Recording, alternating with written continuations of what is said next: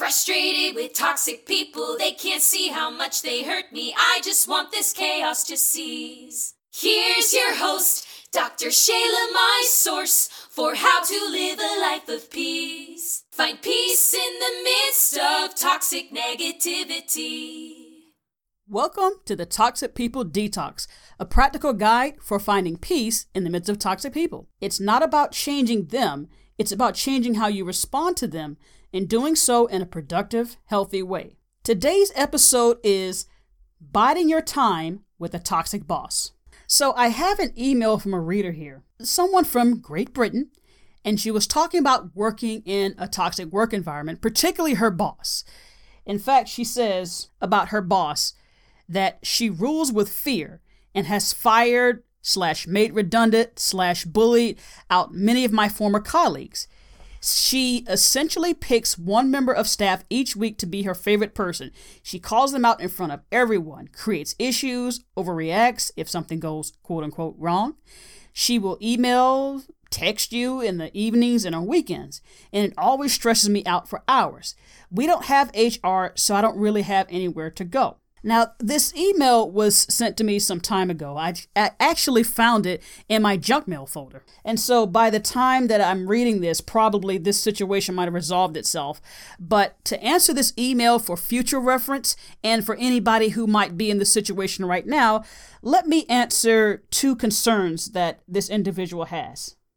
First, she says, I wondered if you could offer any advice on how best to harness this situation for my own learning. Okay, I'll take that one first. And then the next question is, do I have any advice on how to separate emotions from work and from this person? How can you harness this situation for your own learning? And how do you detach yourself? Now, it's interesting. I've been asked this before. So the answers can apply to just about any situation. Now, before I move on, I just want to go on record by saying, remember, this is my perspective. I'm not a psychologist. I'm not a psychiatrist. I'm not a licensed therapist. I'm telling you the things that have worked for me. So let's address the first question. Any advice on how to harness this situation for my own learning? Okay. There are a couple of things that have helped me when I found myself in something similar. Number one, I kept telling myself, this too shall pass. If you're familiar with Dave Ramsey, he's this financial guru. And back in the day, he filed a bankruptcy. The way he describes it, I think it was a Chapter 7, which means all his assets were liquidated. And he had to rebuild from scratch. But he'll tell you one of the ways to get out of debt is to stop shopping for these Mocha Loca lattes, these $10 things, and just eat a diet of beans and rice. And you wonder, is he joking? Is he just being facetious, or does he really mean that? After listening to him for quite some time, I get the sense he means it both ways. On the one hand, he means it in a metaphorical sense, just keep your expenses low. But then again, beans and rice are very cheap. And so the reason that I bring this up is he says you need to live like no one else so you can live like no one else. In other words, this is temporary. You don't have to live on beans and rice if he means that in a literal sense. You don't have to do that forever. Just do it long enough to get out of your situation. So the second thing you can take away from this situation is what I took away from my situation, and that's why this podcast exists. And that is, this is a good opportunity to test your ability to deal with people like that. And here's what I mean. At my previous job, the one where it was toxic and I had all these health problems, for the first couple of years, I didn't know what was going on. I knew something was wrong, but I couldn't articulate it. But once I figured out what was going on, I decided, look, until I get another job, I'm going to try to figure this thing out. So I did an experiment, if you will. Now be careful. If you're trying to do an experiment on your boss, step lightly, because that experiment can get you fired. But what I did, I started learning how people respond to certain situations. There are two things that I learned from this, and that one comes from the Bible, actually, and it is out of the abundance of the heart, the mouth speaks. In other words, what you say is what you think. Now, it was one thing to read that verse. It was another thing to actually apply it to life. That's when I started to understand how toxic people work or how difficult people work. If someone says, oh, I don't like your hair, I think it's ugly. Oh, ha, ha, ha, I'm kidding. No, they're not joking. They really do mean that. They say that because they want to say what's on their minds, but they don't want the conflict they know will come as a result. and I asked my students, have you all ever had a conversation about space dust? Of course, they say no. They laugh and they say no because, see, you don't think about it. You don't talk about things you don't think about it. If anything that comes out of your mouth, it's because you thought about it at some point, whether it's a good thing or a bad thing. That was the start of me understanding how toxic people operate. Like, why is this person doing this? That leads me to Newton's third law of motion. To every action, there's an equal and opposite reaction. The way people act, it has to come from somewhere. If a person is controlling, it comes from a place of them feeling that they're not in control. Otherwise, why do that? Now, that might be a gross oversimplification. If you say, Dr. Williams, that's a gross oversimplification, I couldn't argue that. I understand. But again, this is how I understood how to deal with people. So this is the second thing you learn. You learn how to deal with people. It's one thing to listen to a podcast and say, oh, yes, Dr. Williams, I like that very much. But remember, I didn't learn this from a podcast. I didn't read a book. And I've said before, I'm not a psychologist. This was just a basic observation and me seeing this person. And then I got to the point where I was actually able to predict what this person would say or do. Maybe not verbatim what they would say, but at least I was pretty much in the ballpark. And so that helped me to protect myself.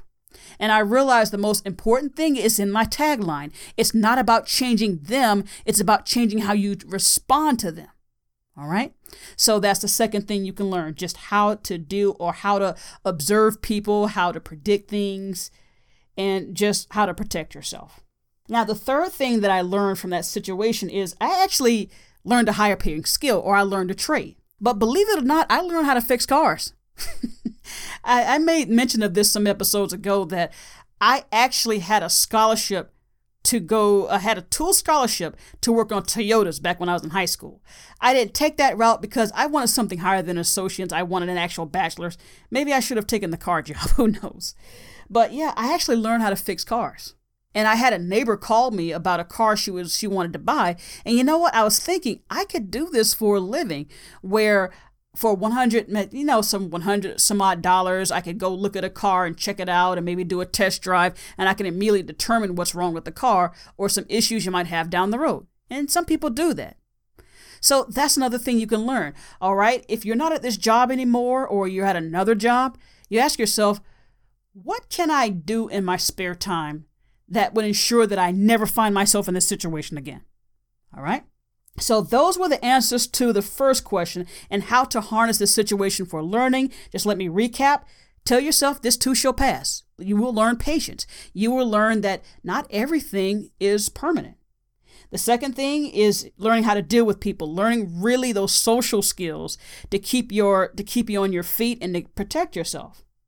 And then the third thing, learning a higher paying skill or a trade. Just go on YouTube. I'm actually learning how to build Murphy beds. Believe it or not. Okay, so now the second part of this email is, do you have any advice on how to separate emotions from work? Let me put it to you this way. I am not the end-all be-all here. My perspective is not the only perspective. There are other perspectives. But since you're asking me, here it is. There was a woman who had a situation where she was a caretaker and she was having some issues. And she was saying, how do I detach myself from this? And my response is, it's going to be very difficult because of this simple thing. If you are attached to the outcome, it's hard to detach yourself from the situation that brought about the outcome. Let me explain that. If you're in a situation where you're working and if you got fired today, tomorrow you'll be out in the streets. You are probably concerned about that. You're probably concerned, oh, how am I going to pay my bills? How am I going to eat? How am I going to take care of this, that, and the other thing?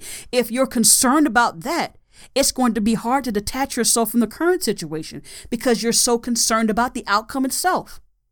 In my situation, when I was at work, once I got to a point where I told myself I wasn't going to be here another year, my demeanor changed. My whole countenance changed.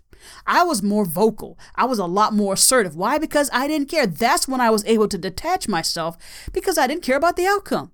I had another job lined up for me. So yeah, give me your best shot. You're not getting under my skin. Now, let's take another scenario. If today you lost your job and you knew you would have another one lined up tomorrow, do you think your current situation would really be that much of an issue? And you probably would have left long before now. I'm not saying that this is impossible. but it is difficult to detach yourself from the current situation if you're attached to the outcome of that situation. You hear what I'm saying? So let me put it to you this way. Rather than focusing on detaching yourself from the current situation, detach yourself from the outcome. If you can't do it, then you might have a little difficulty detaching from the current situation. All right. But like I said, it's not impossible.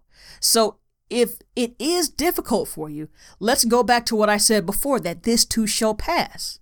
Say, hey, this too shall pass. I won't be here forever. And while I'm here, I'm going to learn how to deal with difficult or toxic people. Okay, I'm going to learn. So if I ever find myself in this situation, I will never be this vulnerable again. Or I'm going to learn a trade so I won't have to be in that situation. There you go. It kind of circles back to what I said in the beginning. Detach yourself from the outcome, or go back to those 3 things I talked about. These too shall pass. Learn how to deal with people, and you learn higher paying skills or a trade. All right? So until next time, I wish you peace in the midst of toxic people. Take care. Go to the Toxic People Detox.com. Find peace in the midst of toxic negativity.